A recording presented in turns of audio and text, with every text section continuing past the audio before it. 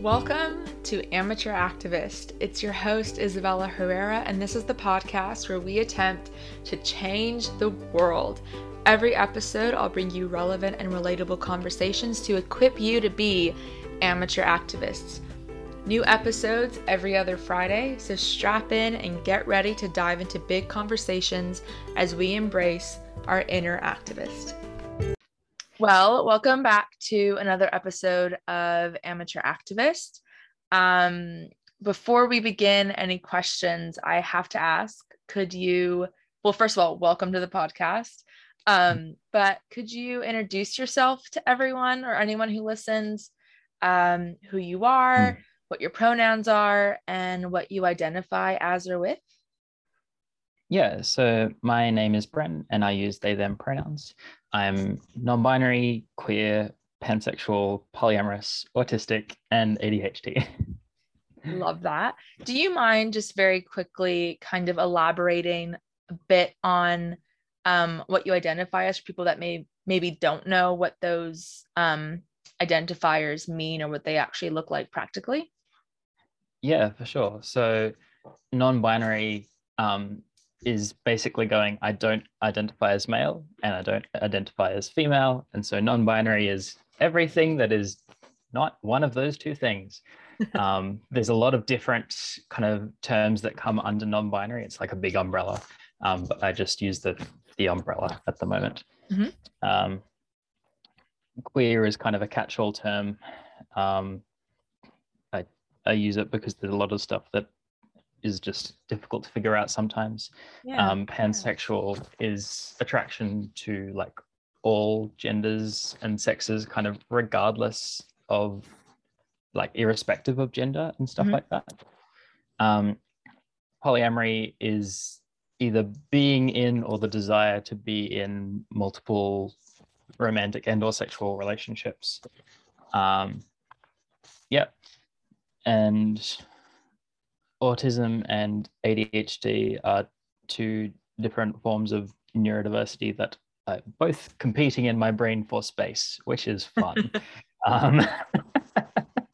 But yeah. Well, I love that. I am welcome, Bren, to the podcast.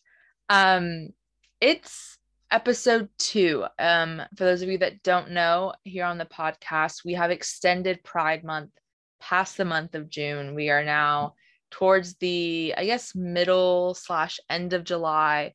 And this is episode 2 of our Pride Month series.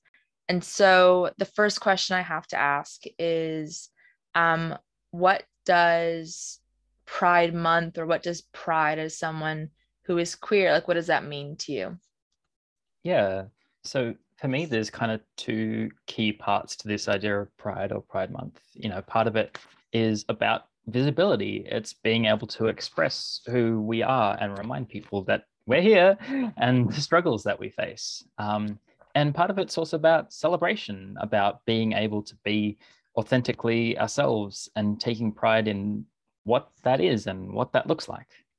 So the purpose of these episodes is to elevate experiences and to elevate voices of queer folks. And so I would love it if, in as much or as little detail as you feel comfortable with, just sharing a bit of your story of the journey that you went on that led you to the beautiful person that you are today, with everyone listening. Yeah. So I'm, relatively speaking, new to this. I kind of only figured everything out in the last couple of years. There's been a long road up to that, but at the time it felt like I figured everything out very suddenly and quickly. Unfortunately, that was also when I was in the middle of a marriage and in the middle of working at a church, so that made things a little bit complicated. Just a little. Just a little bit. Just a little bit. Long story short, both of those came to an end, and I was able to find people and spaces that were affirming and supportive. I'd kind of already come out to a number of people individually, but I was able to also come out publicly about 1.5 years ago now, which I felt very grateful to be able to do, because I know not everyone is able to do that safely and comfortably, but I was, and so I'm grateful to be able to do that.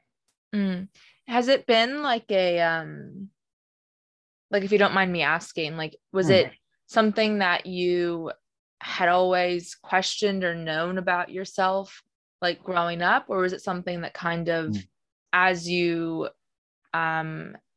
stepped into adulthood, or as you were, I don't know, fill in the blank, that you were kind of aware that Mm. maybe you identified as something other than, a straight fill in the blank? Yeah. See, this is the trick, right? Because I was brought up in a fairly traditional Christian household, and so we didn't talk about gender and we didn't talk about sexuality, and so I Right. didn't really know that there were things other than male or female. I didn't know about trans people until I was well into high school, a little bit into university. I didn't know about non-binary until the last few years. I'd never heard that term before used in the sense of gender. Um, and in terms of sexuality, like that was never discussed, like at home or like even at church. It was kind of just thrown across to the side, and we didn't really talk about it that much. And so, like, I knew that I didn't have a typical relationship with gender, and I didn't really resonate with the idea, these kind of stereotypical ideas of maleness and masculinity, but I didn't know what to do with that. Mm, I yeah. didn't know what to do with that, or what that meant, or what that looked like. Um, so it was just like, okay, I guess I'm just not a normal guy, and that's fine, and that's okay. I'm like, okay, I'm different. Cool, that's fine. But I didn't know what that meant or what that looked Yeah. like. Um, and so it took me a long time. Like, I've known I was different for ages, but it's taken me a long time to figure out what different parts of that difference look like and mean. And like, part of that journey has been figuring out that I'm autistic, and part of that journey has been figuring out that I'm ADHD, and part of that journey has been figuring out that I'm pansexual, and part of that journey has been figuring out that I'm non-binary, and we've kind of been figuring out bits of that as I've gone along. So Yeah. it's been a long journey, but I'm here.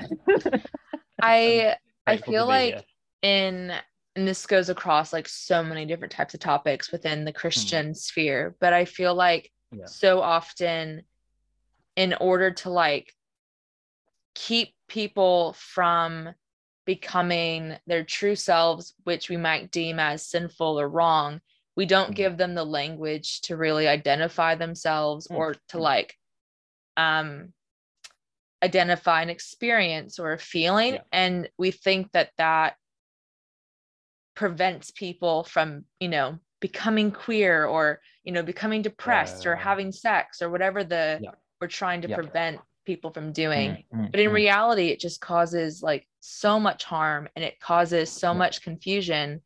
because like people are still experiencing these feelings, or Yeah. feeling Exactly. like you're Yeah. not a typical guy, but you're still feeling those things. It's just you don't have Hmm. the language to go, oh, maybe I'm non-binary, or maybe I'm just Yeah. like, XYZ. And Yeah. yeah.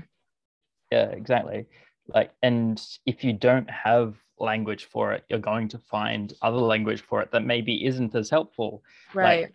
I was experiencing attraction to men and people that weren't women from early on, but because I didn't have a word for that, I labeled that as lust.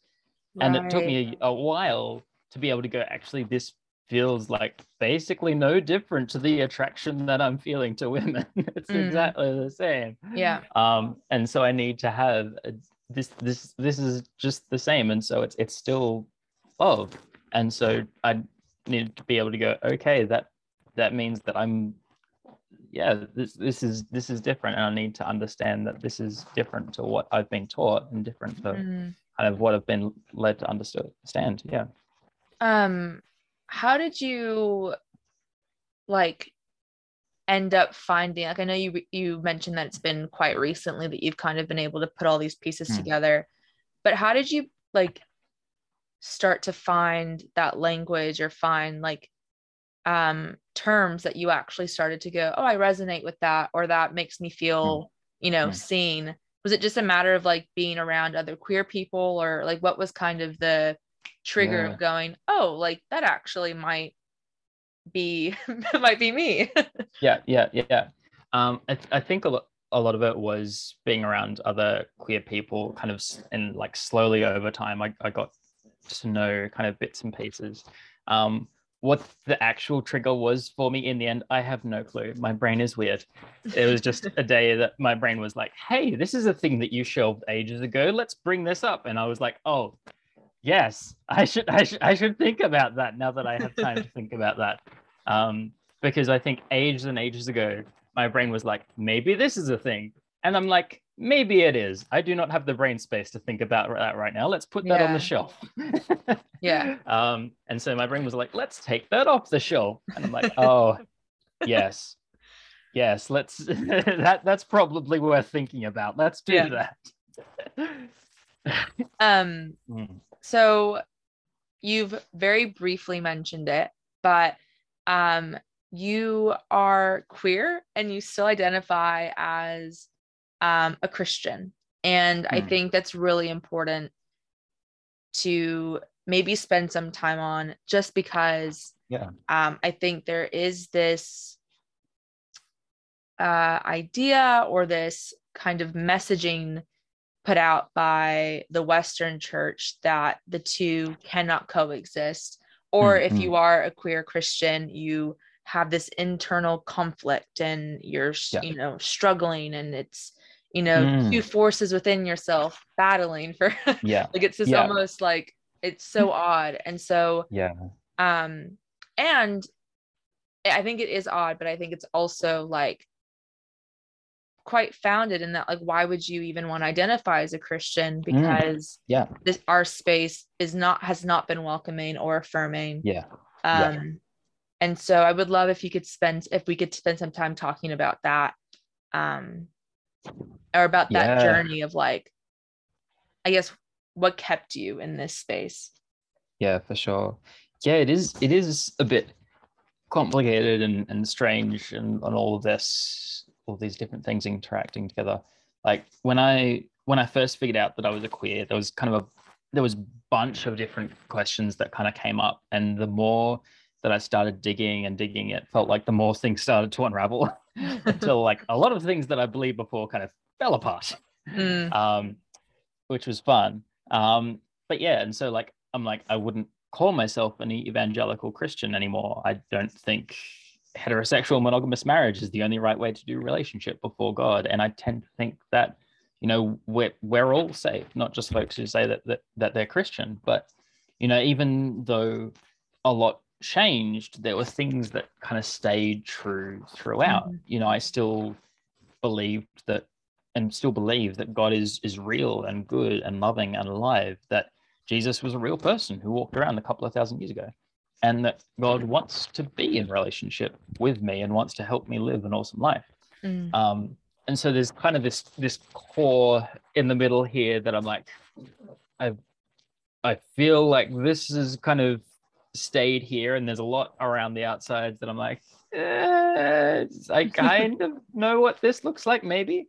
But I hold everything, I think, a lot more loosely, I guess, than I used to. I think I held things a lot more firmly before, and was like, yes, I have figured everything out and I know all the things.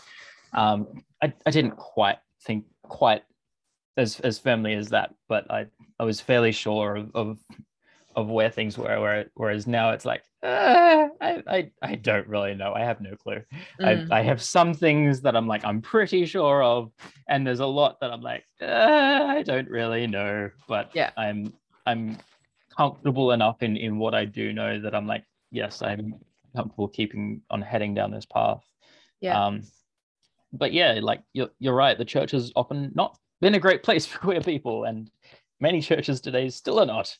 But I guess I feel grateful to have been able to find faith communities that are affirming and are very queer and very welcoming of the diversity that God has created.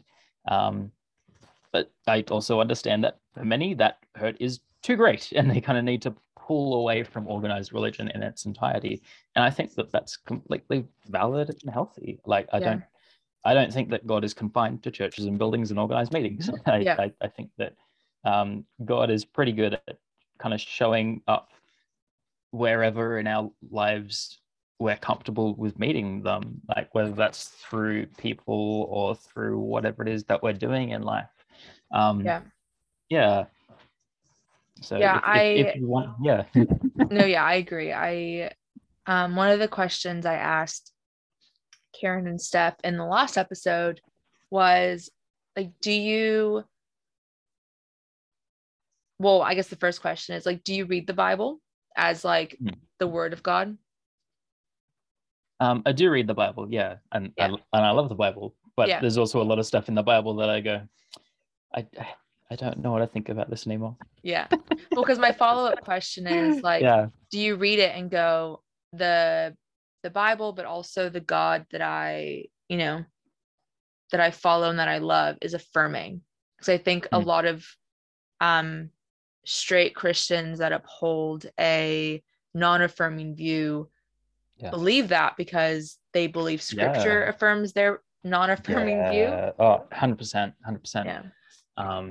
And I think that was something I had to work through in the early days of kind of breaking down those Bible passages, the clobber passages they're often called, and going, okay, what are these passages actually saying, and doing a bit of work around that, which was fun.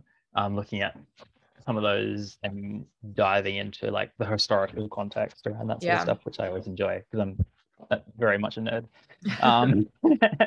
So I enjoyed that. But yeah, like I don't think the Bible is unaffirming. I think it's probably a stretch to say it's going like all out, quiz are amazing and all that sort of thing. But it's certainly saying, it's certainly in support of diversity and in support and going, God has created this diverse people, this diverse humanity, and that's an intentional part of creation. And we see that across so many different aspects of people, and part of that is in sexuality and in gender. And I don't think that's a mistake. I think that's a design feature, not a flaw. Yeah. Yeah, no, I love that because one of the like people want to argue with me over scripture, and it's like for me it's the funniest thing to encounter because my response is normally like, the God that I have dedicated my life to is affirming, and so regardless of what you think scripture says, like the revelation I have of him is affirming and inclusive and arms open wide. And so that's like my trump card is I'm like, I can't like, I'm not going to argue with you. And so I love that that's like a shared seems to be a shared experience when I talk to like queer Christians who are like, oh yeah, like same. Like yeah. Now I would love to talk about I guess the intersectionality. Yes, that's a big word. Amazing word. Intersectionality. It's a big word, but I love it. Of I guess your three umbrella identities, right? Like your queerness, your faith, and is it neurodivergent? Yeah, sweet. Yeah, so a group of people can be neurodiverse, one person is neurodivergent. Okay, perfect. Good to know. Okay, sweet. So I'd love to talk about those three kind of broad groups and how they all intersect and how they work together and how they create such a great human being. Well, thank you. You're welcome.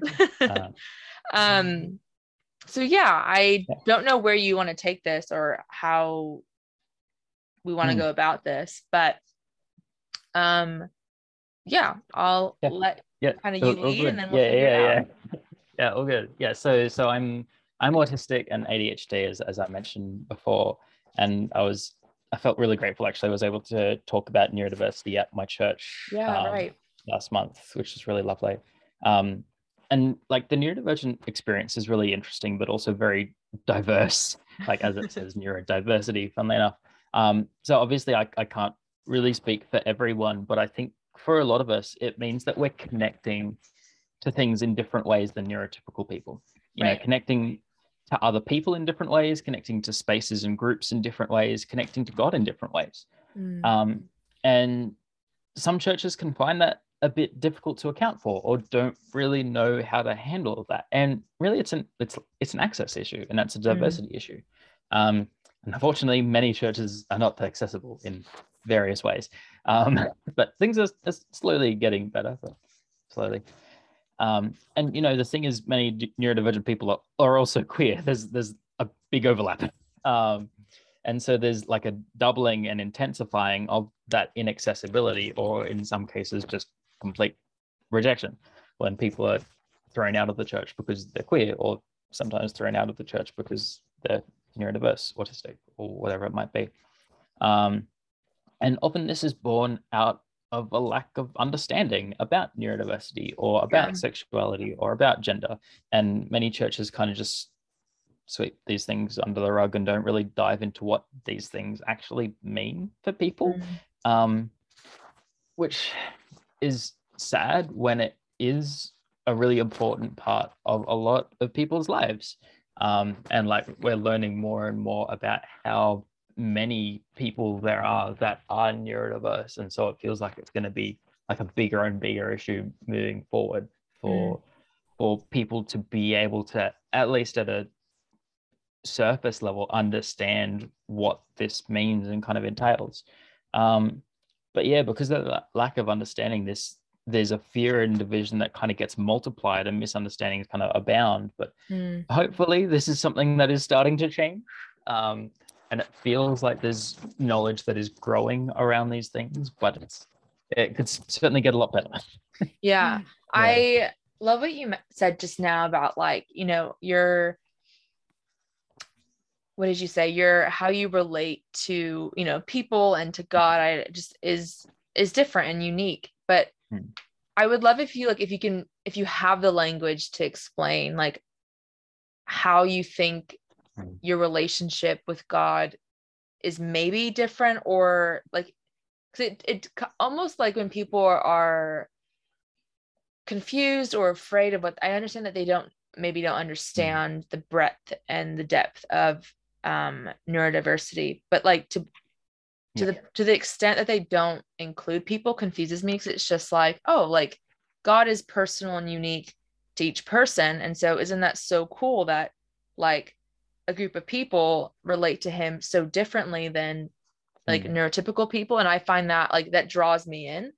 And so if you could put language to it, or explain it, that would be cool. I can at least attempt to, right? And like, I think the difficulty here, right, is that, you know, I mean, each person is different, and so how each person kind of connects to God is going to be different. But churches in general have kind of been built, I guess, around kind of some of the ways that it feels like most people, I guess, kind of connect. And so a lot of the time, the focus is around, you know, music, the focus is around sermons, and the focus is around kind of interconnecting, so with other people. And so it's going, okay, if you don't, and like around Bible reading as well, and prayer. And so it's going, okay, if you don't connect to God in one of these ways, or if these are things that perhaps cause anxiety for you, or that cause sensory issues for you, then that can be a disconnect between you and God, rather than a connect between you and God. And so it's understanding that actually there's a lot of other ways that people can connect to God, and going, okay, well, what does that look like for people? How can we foster that either within a church environment, or in other like small group environments, or what have you? Or how can we overcome the sensory issues that are causing this disconnect. Mm. And what that looks like exactly is going to change depending on who you have in your congregation and all these Right. sorts of things. Um, you know, it doesn't make sense to try and address every single issue for every single congregation when you don't have all of the different different things present in every congregation, and it's difficult to try and do everything for everyone. And so you kind of have to figure out, okay, what are the access issues that are here for the people that we have, and kind of work with that. Like I think I am quite grateful that I do connect well with some of the main ways that church does work. Like I'm very musical, and so I love the music. I love talking, and so I connect well with sermons. So and doing that sort of thing. I love reading, and so Bible reading is great. And so I'm probably somewhat fortunate in that I've been able to connect a bit better there than perhaps some other neurodivergent people have been able to.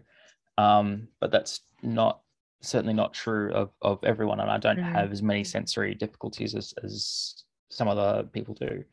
But yeah, it's figuring out, okay, what are other ways that we can provide to be able to connect if these aren't working for people, and what are the sensory issues present that we can try and work through, I guess. Yeah. And I think that doing that benefits, even like it's just as beneficial for everyone across the board, in my 100%. Opinion. Yep. 100%. I have OCD and anxiety, and recently have developed what I guess termed religious OCD. And so have had to give up Bible reading, prayer, and like the two main things that, air quotes, healthy Christians engage with when it comes to like, showing that you have a healthy spiritual life. And one of the main like obstacles was I didn't have any other resources on how to engage with God or how to engage with others. And I didn't know how to navigate feeling spiritually healthy without these two things. And so I say that all to say that if churches, pastors, leaders, whatever, start to develop resources for neurodivergent people, then I think it benefits like broader community. It benefits, it's just beneficial, which I think is just the outcome of inclusivity across the board, right? Is if you're more inclusive 100%. Of people on the margins, it just is better for literally everyone involved. Yeah. And particularly because the trouble is you often don't know how many people are on the margins, because a lot of people won't tell you. Yeah, exactly. A lot of people won't tell you necessarily that they're neurodivergent, or sometimes they won't know. They won't know that like they're undiagnosed and they don't have other people in their lives that can tell them. And so just being more inclusive just helps everyone so much. Yeah. A big part of my, I guess, role sounds way too like official and professional, but I'm an ally. And so I work really hard to continue to be an ally, to make sure that I'm doing things that queer people specifically in this context deem as allyship. And I think that for me is like one of the most exciting parts about Pride Month is I'm figuring out ways that I can best support, speak up for, hold space for, stand in the gap for my friends and my family. And so, and I know that there has been, at least in my circles, especially Christian circles, there's been a lot of argument about what does allyship actually mean? And what does affirming actually look like in the practical outworkings beyond just saying, yeah, I'm affirming. And then you post about it on social media and that's that. Yeah. And so I'd love for you as an individual, what does it actually mean to like to have an affirming friend or to have someone that labels themselves as an ally? Like, what does that actually look like? Yeah, for sure.